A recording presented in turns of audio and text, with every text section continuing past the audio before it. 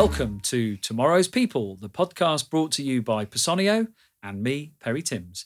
Everything starts with people. Everything also starts at conferences. So my next guest on this podcast was a speaker at a conference that I was at, and it was the early days of social media adoption. Sharon Tan was an employment lawyer who was talking about what employers and employees need to be wary of when it comes to social media. 2012, we now turn 10 years later plus, and Sharon and I are still in contact, and Sharon's my next guest on the podcast. So we're going to cover an enormous amount of interesting things around the world that's evolved since those 10 years. Let's get straight into it. Welcome, Sharon Tan.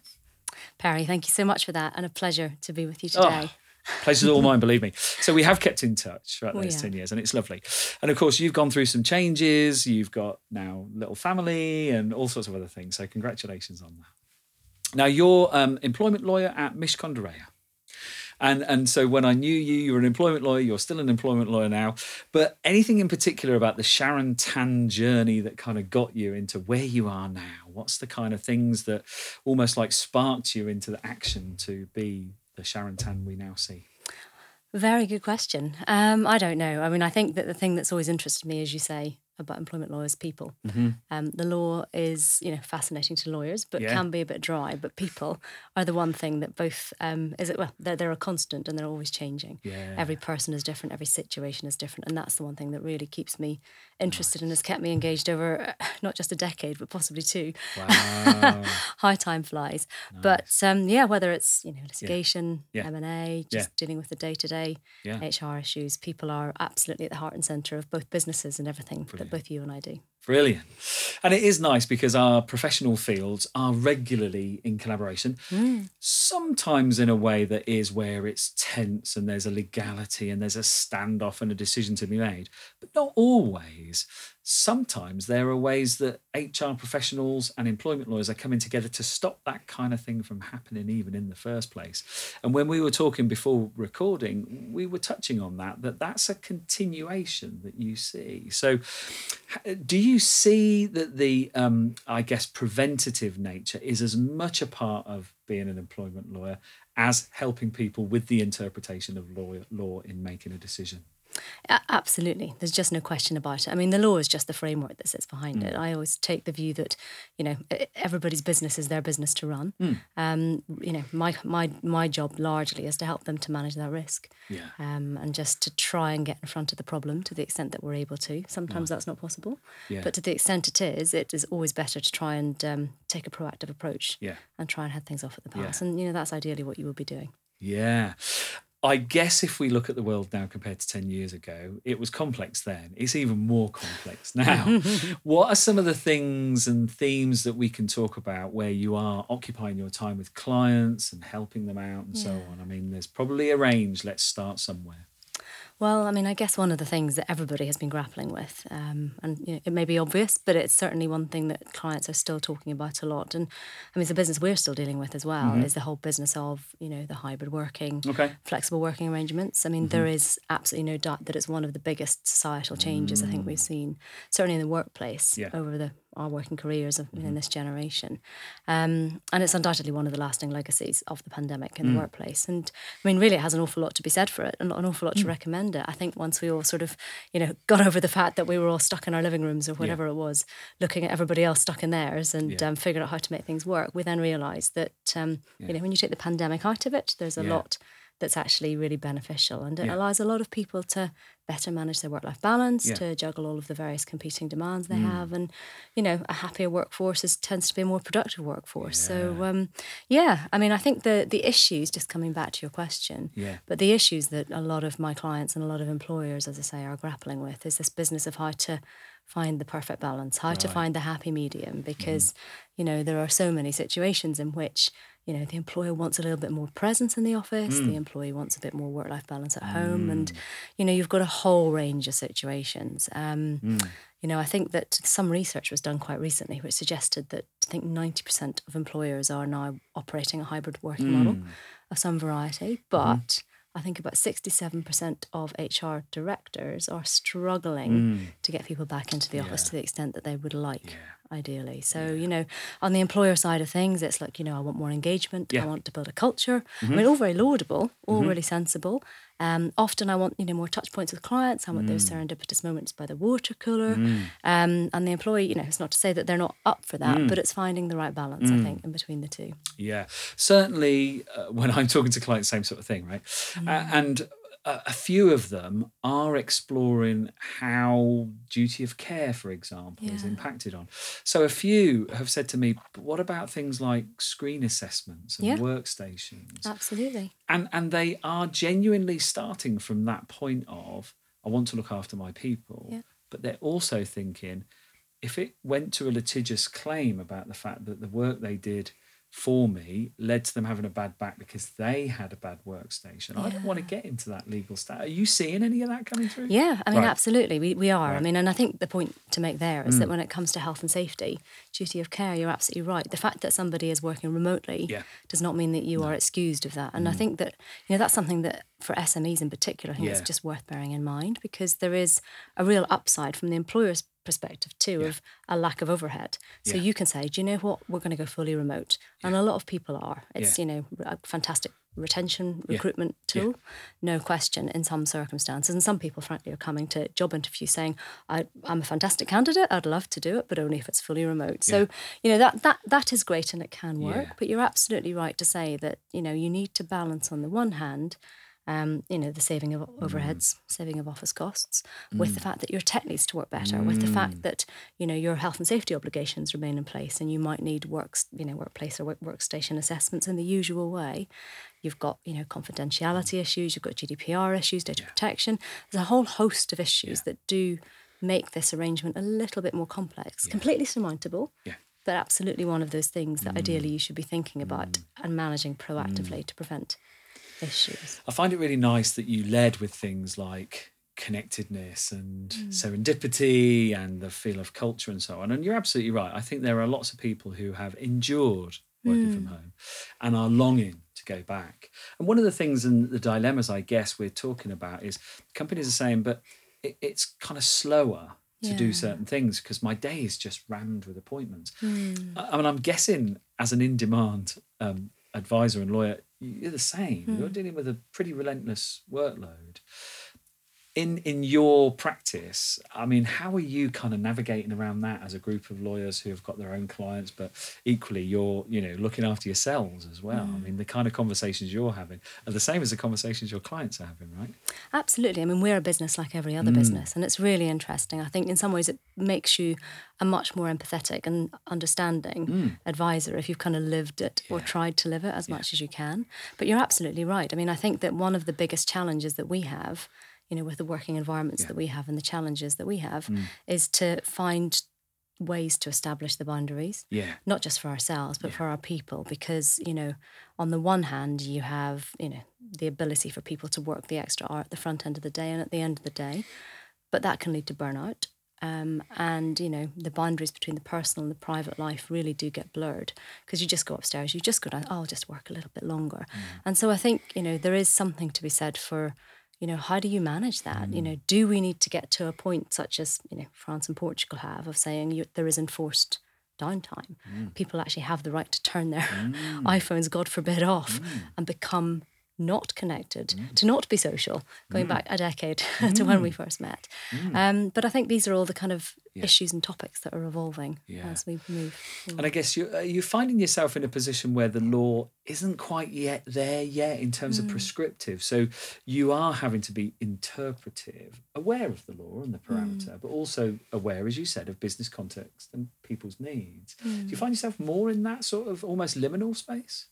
What you mean in terms of how you manage the kind of the overlap between the legalities of it and finding...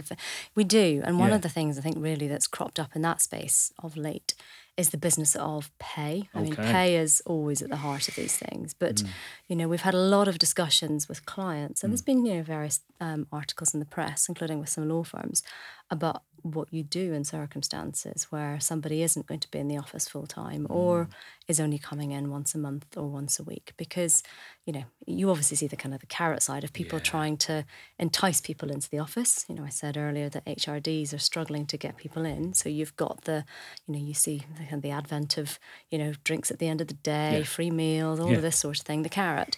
The stick side we are seeing too, because some people are saying, well, fairness is very important, particularly in London. There used to be the London Waiting Alliance, there still often is. And so people have kind of come to me and said, well, what do we do? These people are not incurring the costs of commuting. They're not, paying to live in zone 1, zone 2, whatever it is. Is it fair? I mean, just genuinely leave the law to one side, but is it fair to those that are incurring those costs that they are paid the same? And so we have seen sort of a rise of people saying, employers saying, in fact, a law firm was in the press not so long ago for saying, we're going to have a 20% reduction in pay for those who want to go fully remote and just come in once a month. And, it's a really interesting question culturally as well as legally. I mean, clearly anything can be done by agreement. And I think the important thing, of course, is to make sure you're not giving something and then seeking to try and take it afterwards, because that doesn't work. But, I mean, it's a really interesting conversation. And I think, it does throw up a whole kind of different train of thought because, traditionally, women were the ones who had the part-time arrangements, more often than not always, and hopefully not to the same degree of prevalence these days. But, there's more of a propensity statistically for women to want a part-time arrangement. And what's interesting, I think, is that the kind of traditional 4-day week that was favoured historically pre-pandemic by a lot of working mothers has sort of morphed into more of a working from home arrangement, and that can be a win-win for everybody. I mean, you're not spending time commuting to the office whenever you can do the school run, you can come back, you can log on, you can do all sorts of things, and it really, really can work.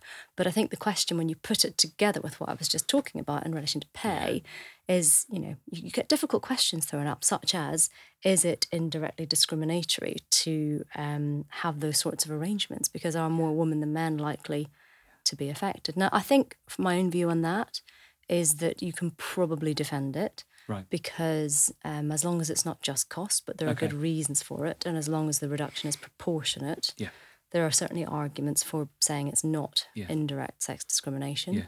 But equally you could have people saying, well, I need to work from home because I'm disabled.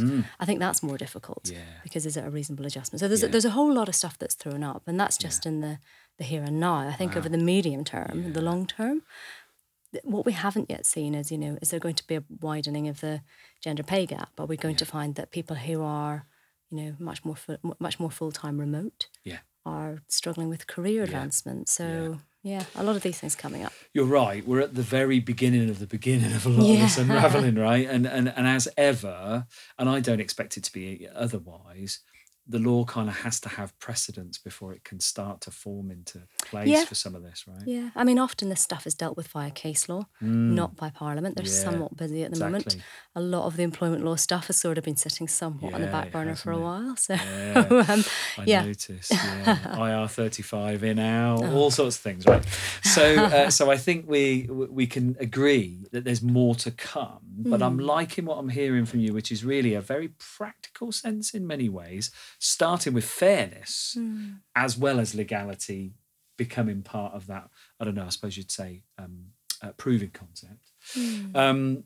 So we don't want to panic, but we've got to be alive to what's going on now in terms of what the long tail implications of it are, I suppose. And pay is so sensitive to people, obviously, cost of living crisis and so on, more so. So we've been talking on this podcast to people in talent acquisition and in sustainability and the green sort of futures. And the message is coming through pretty strongly that purpose matters. People are willing to trade time and flexibility and ethical employers for certain different elements of pay and conditions and so on. So I think we're sort of starting to go beyond a little bit the contract, if that makes sense. And I don't know whether that, again, gives you a sense of the different relationship between HR professionals and lawyers going into that sort of arrangement. Ethical employers, transparency, purposeful. Yeah. That kind of thing perhaps opens up a different way to offer protection and the risk management that you talked about with clients. I mean, just thinking about people who publish the salaries of everybody in the company quite openly. I mean, it's a very moving feast, isn't it? It really is. And you're absolutely right to say that, I suppose not even a generation ago, not that long ago, the demarcation between private life, what people cared about in terms of the causes they would support, and the professional life were really very distinct. That line has, I think, become very blurred. And I think with the advent of Generation Z coming into the workplace, it's really kind of escalated. And I think we saw it coming out of the pandemic. We really were pre this funny recessionary space that we're in at the moment, but we came out into a real war on talent. And it's absolutely something that people were looking at. They were taking a much more holistic approach to their career, to what they wanted from their career, and they were very much saying, look, the differentiator for me is how you treat all stakeholders, not just shareholders. And what's really interesting, I suppose, when you overlay the legal system that we have at the moment, is what formally do employers have to put out there? And at the moment, obviously, we've got gender pay gap data, but we don't have ethnicity pay gap reporting, and we're not likely to for the foreseeable future. But and so I suppose employers could say, well, okay, how much can you see from the outset? Is it more of a retention issue rather than a recruitment issue? But again, going back to where we first met, the whole business of social media, we live in a social media obsessed world. And so, be it Glassdoor or whatever it is, there are so many ways that prospective recruits can see into an organisation. And the things that matter, certainly, cash is, comp is certainly used to be king. I think certainly we have seen a bit of a move away from that in recent years. Now, it remains to be seen whether we move straight back into cash is king in difficult recessionary times, because, some of this might be nice to have whenever the chips really are down. But it's a really good observation. And I guess the whole sense that things like culture matters and companies' stance on social injustice and where people say, but you didn't back me, not directly, but something I'm affiliated with through lived experience or born circumstances, is again an interesting tension, I guess, between employer and employee. It just shows you how the nature of that relationship just shifts with what's big macroeconomic and macro political minor individual stuff. It's just a real mishmash. It's interesting to me how you kind of keep abreast of all this and then try and make it fit in the way that I guess you are a legal practitioner and an advisor, and, that kind of thing. You must find yourself having to consume a lot of information. Oh, yeah. I mean, undoubtedly. I will be the geek in the tube sitting there reading cases. It's just, you fit it in where you can fit it in. Right. But it's fascinating. I think, as with everything, if you're fascinated by what you do and you love it, it's not so difficult. And I think there is something about that passion is what we really want to see from our people stepping into the workplace in the way that we described at the beginning of this, where it's all about, the changing nature of expectations and demands and so on, set against a whole different operating paradigm. This podcast is brought to you by Personio. Personio is the all-in-one HR solution for now and the future. We help HR teams recruit, onboard, manage, pay and develop employees more efficiently, and our easy-to-use solution works across every part of the employee lifecycle. Automate your people processes and gain time back for more impactful work, like creating your people strategy. After all, everything starts with people. To find out what Personio can do for you and your business, head to personio.com. That's PERSONIO.com.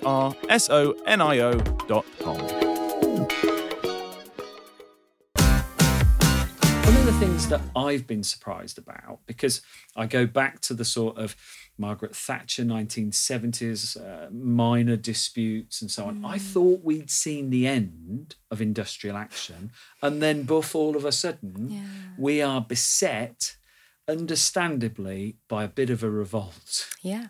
I mean, how's that playing out in your world and clients and just your general perspective on things? Yeah, I mean, I guess we live in a cyclical economy, and I think it's fair to say that whenever you have these economic tensions, you've got, goodness, inflation today was setting 10%, whatever it was year on year, it's frightening. I think that everybody is in a position where, their interests are, polarizing slightly. Yeah, right. And everybody, there's only so much to go around. And I think, as I say, employers find themselves, SMEs will find themselves in this difficult place, undoubtedly saying, well, how do we manage our cost base? We're coming into a recession. What are we going to do?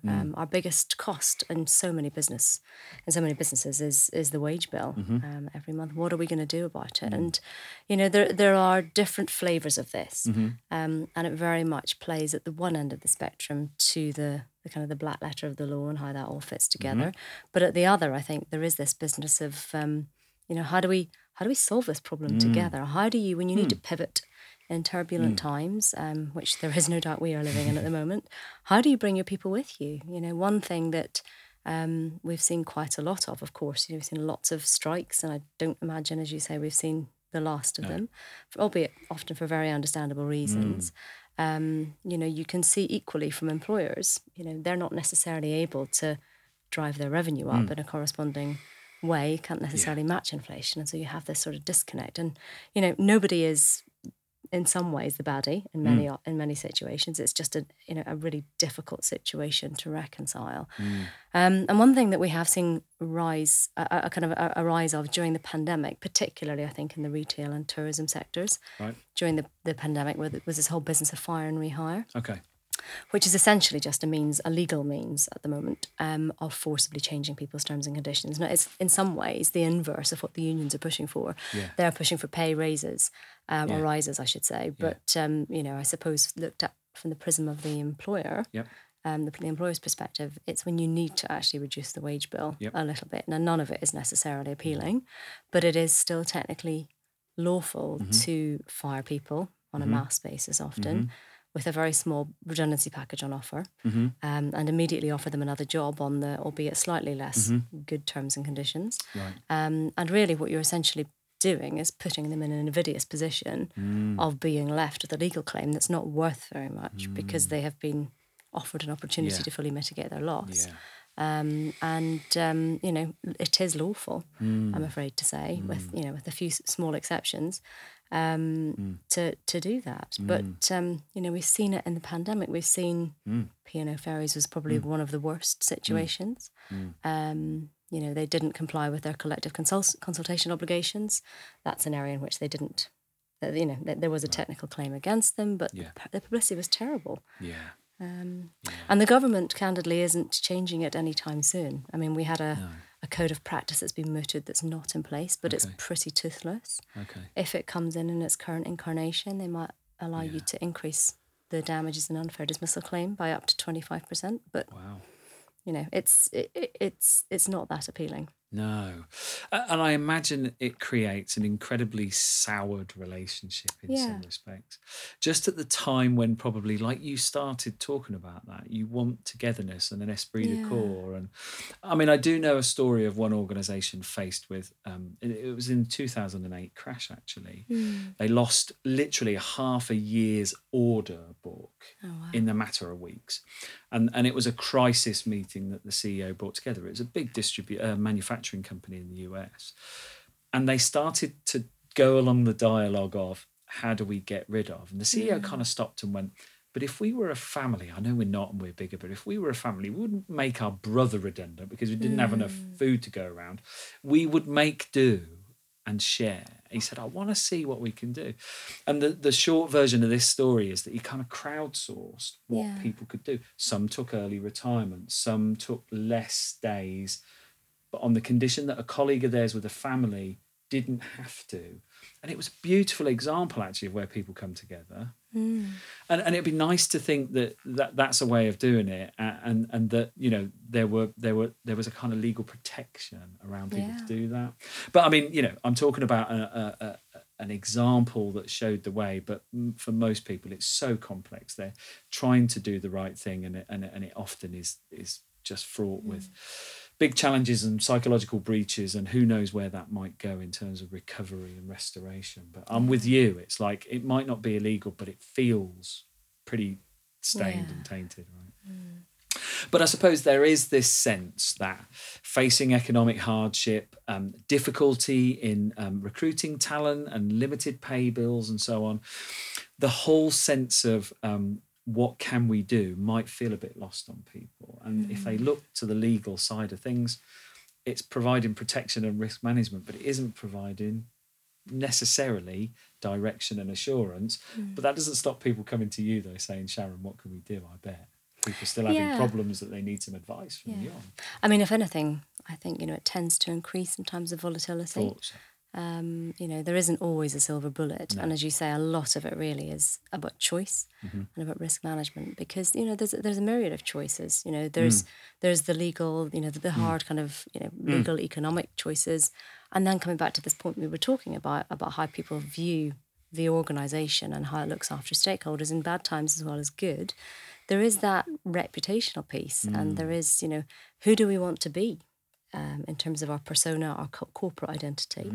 Who are we going to be? What are we going to stand for? I mean, frankly, even if I look at it through a really mercenary lens, how does that feed back to brand?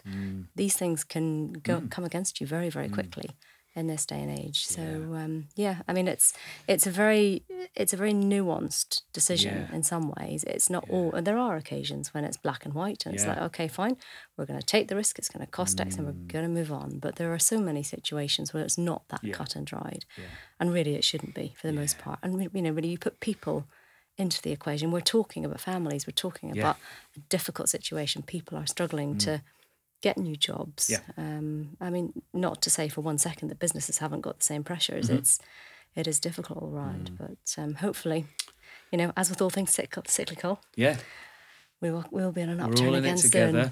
It feels like the system might be at a breaking point, but often new systems need the old one to break before the new system comes through. I mean, is there a kind of future perspective that you are hopeful and looking toward in the work you do and the people profession and the world of work more generally? I mean, are there a few kind of things you're like hoping and willing into existence to happen?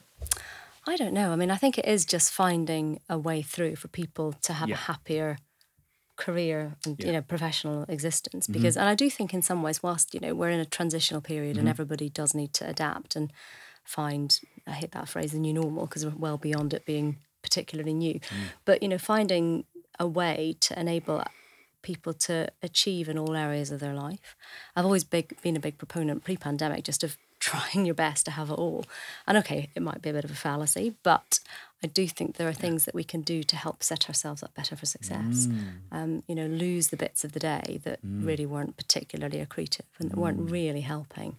And, sometimes commuting is important because it's important to see people. It's important to make the effort. It doesn't necessarily need to be 5 days a week. No.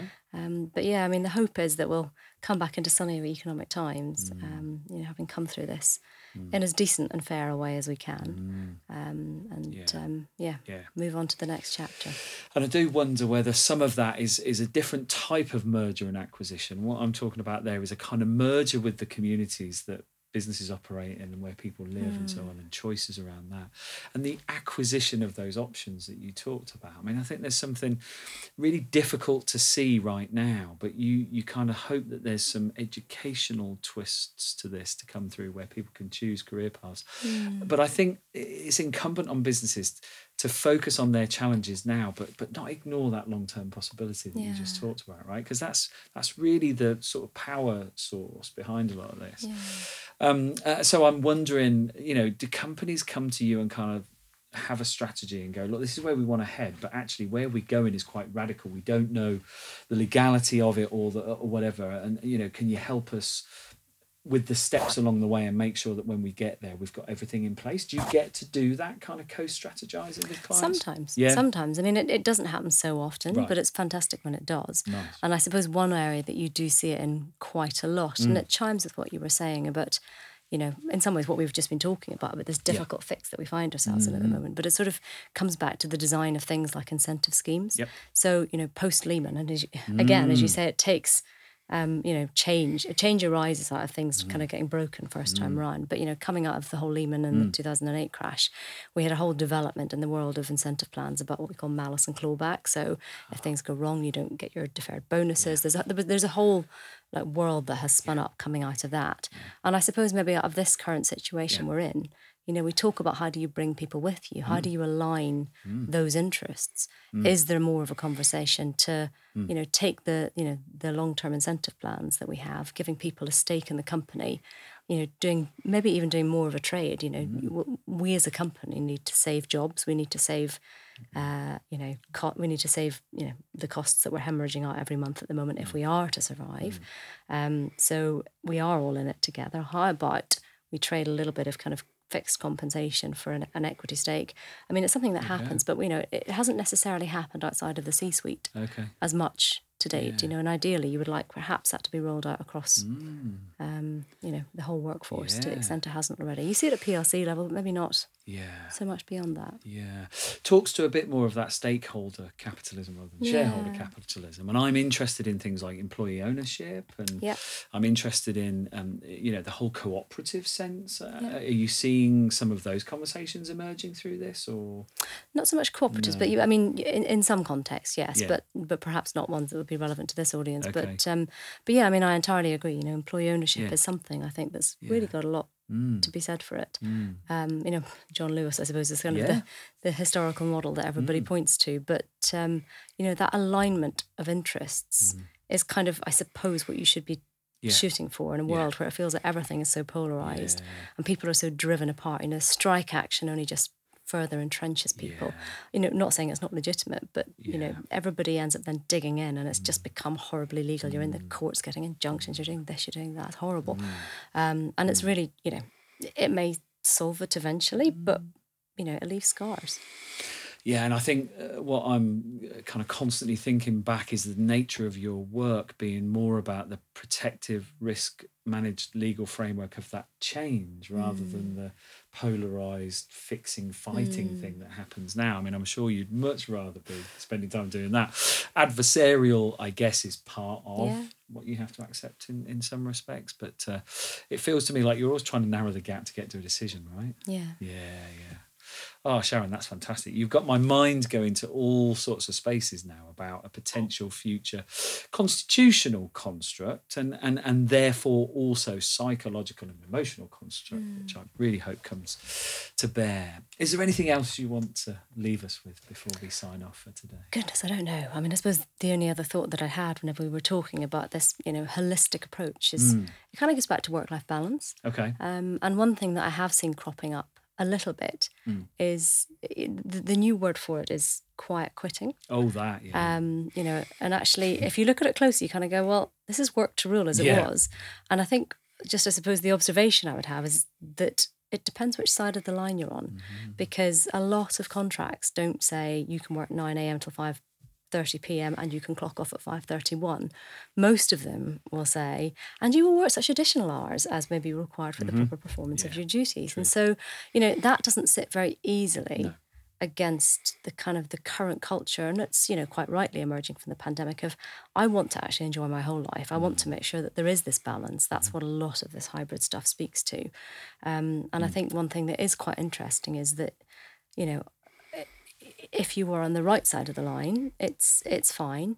But again, it comes back to this point about that you mentioned about wanting to have so much from, we want people to turn up with passion. And it's not to say they can't have passion between 9 and 5:30 and it clocks off at 5:31. That may be the case. But, most employers, particularly in SMEs, will probably want, 150%. Let's make this into something. Let's grow it. And that sits pretty uneasily, as I say, alongside people who are saying, look, I'm signed up for this and no more. And I think in terms of just the optics of that, it's got quite a different flavour to it, to the historical work to rule, as we call it, which was much more militant, much more, this is my way of, having a bone to pick with my employer. But it's nonetheless, in practical terms, is it that different? So I think there are some interesting conversations and there's some new things that are sort of arising that will be, no doubt, keeping us all busy. Great point. For a long time. It almost felt to me as you described it, I hadn't created this distinction between a kind of, a contractual revolt, if you want to call it that, without breaching it, to I'm imbalanced here and I just want to restore that balance and I'm not going to make a fuss about it. Yet I sort of am in a way, do you know what I mean? So I think there's something, like you said, the militancy of work to rule that, we use that in quotes, but it felt like it was a very big declaration versus this subtlety.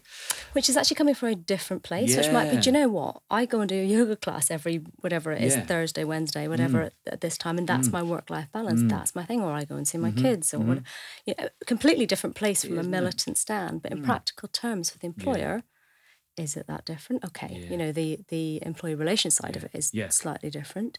The response should be slightly different, but it's, they're interesting things that we'll all have to navigate. I wonder whether somebody dare put on an engagement survey in the future. Are you quiet quitting? A lot? Do you know what I mean? I just wonder whether we shouldn't even go there. But I think it does raise a question about where are we getting it wrong then, and what can we do to restore that sense of equity, I suppose, in the relationship. And it'll be really interesting to see whether somebody cites I suspected they were quiet quitting, which is why I then invited them to, you know what I mean? It's like, you never know where where do we it's go gonna with it? Yeah. But it's bound to appear in some kind of parody sitcom somewhere as well before that. It will. Maybe a new version of The Office. Oh, God.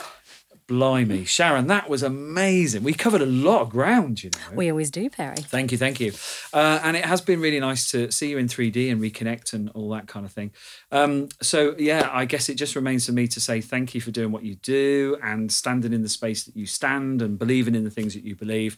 And I guess the whole essence of this podcast is about tomorrow's people, but that everything starts with people. So I think you've set out some really interesting perspectives and reality of now, and also kind of alluring future possibilities for us. So Sharon, on behalf of everybody involved in this podcast, thank you very much again. Thank you, Perry. It's been an absolute pleasure.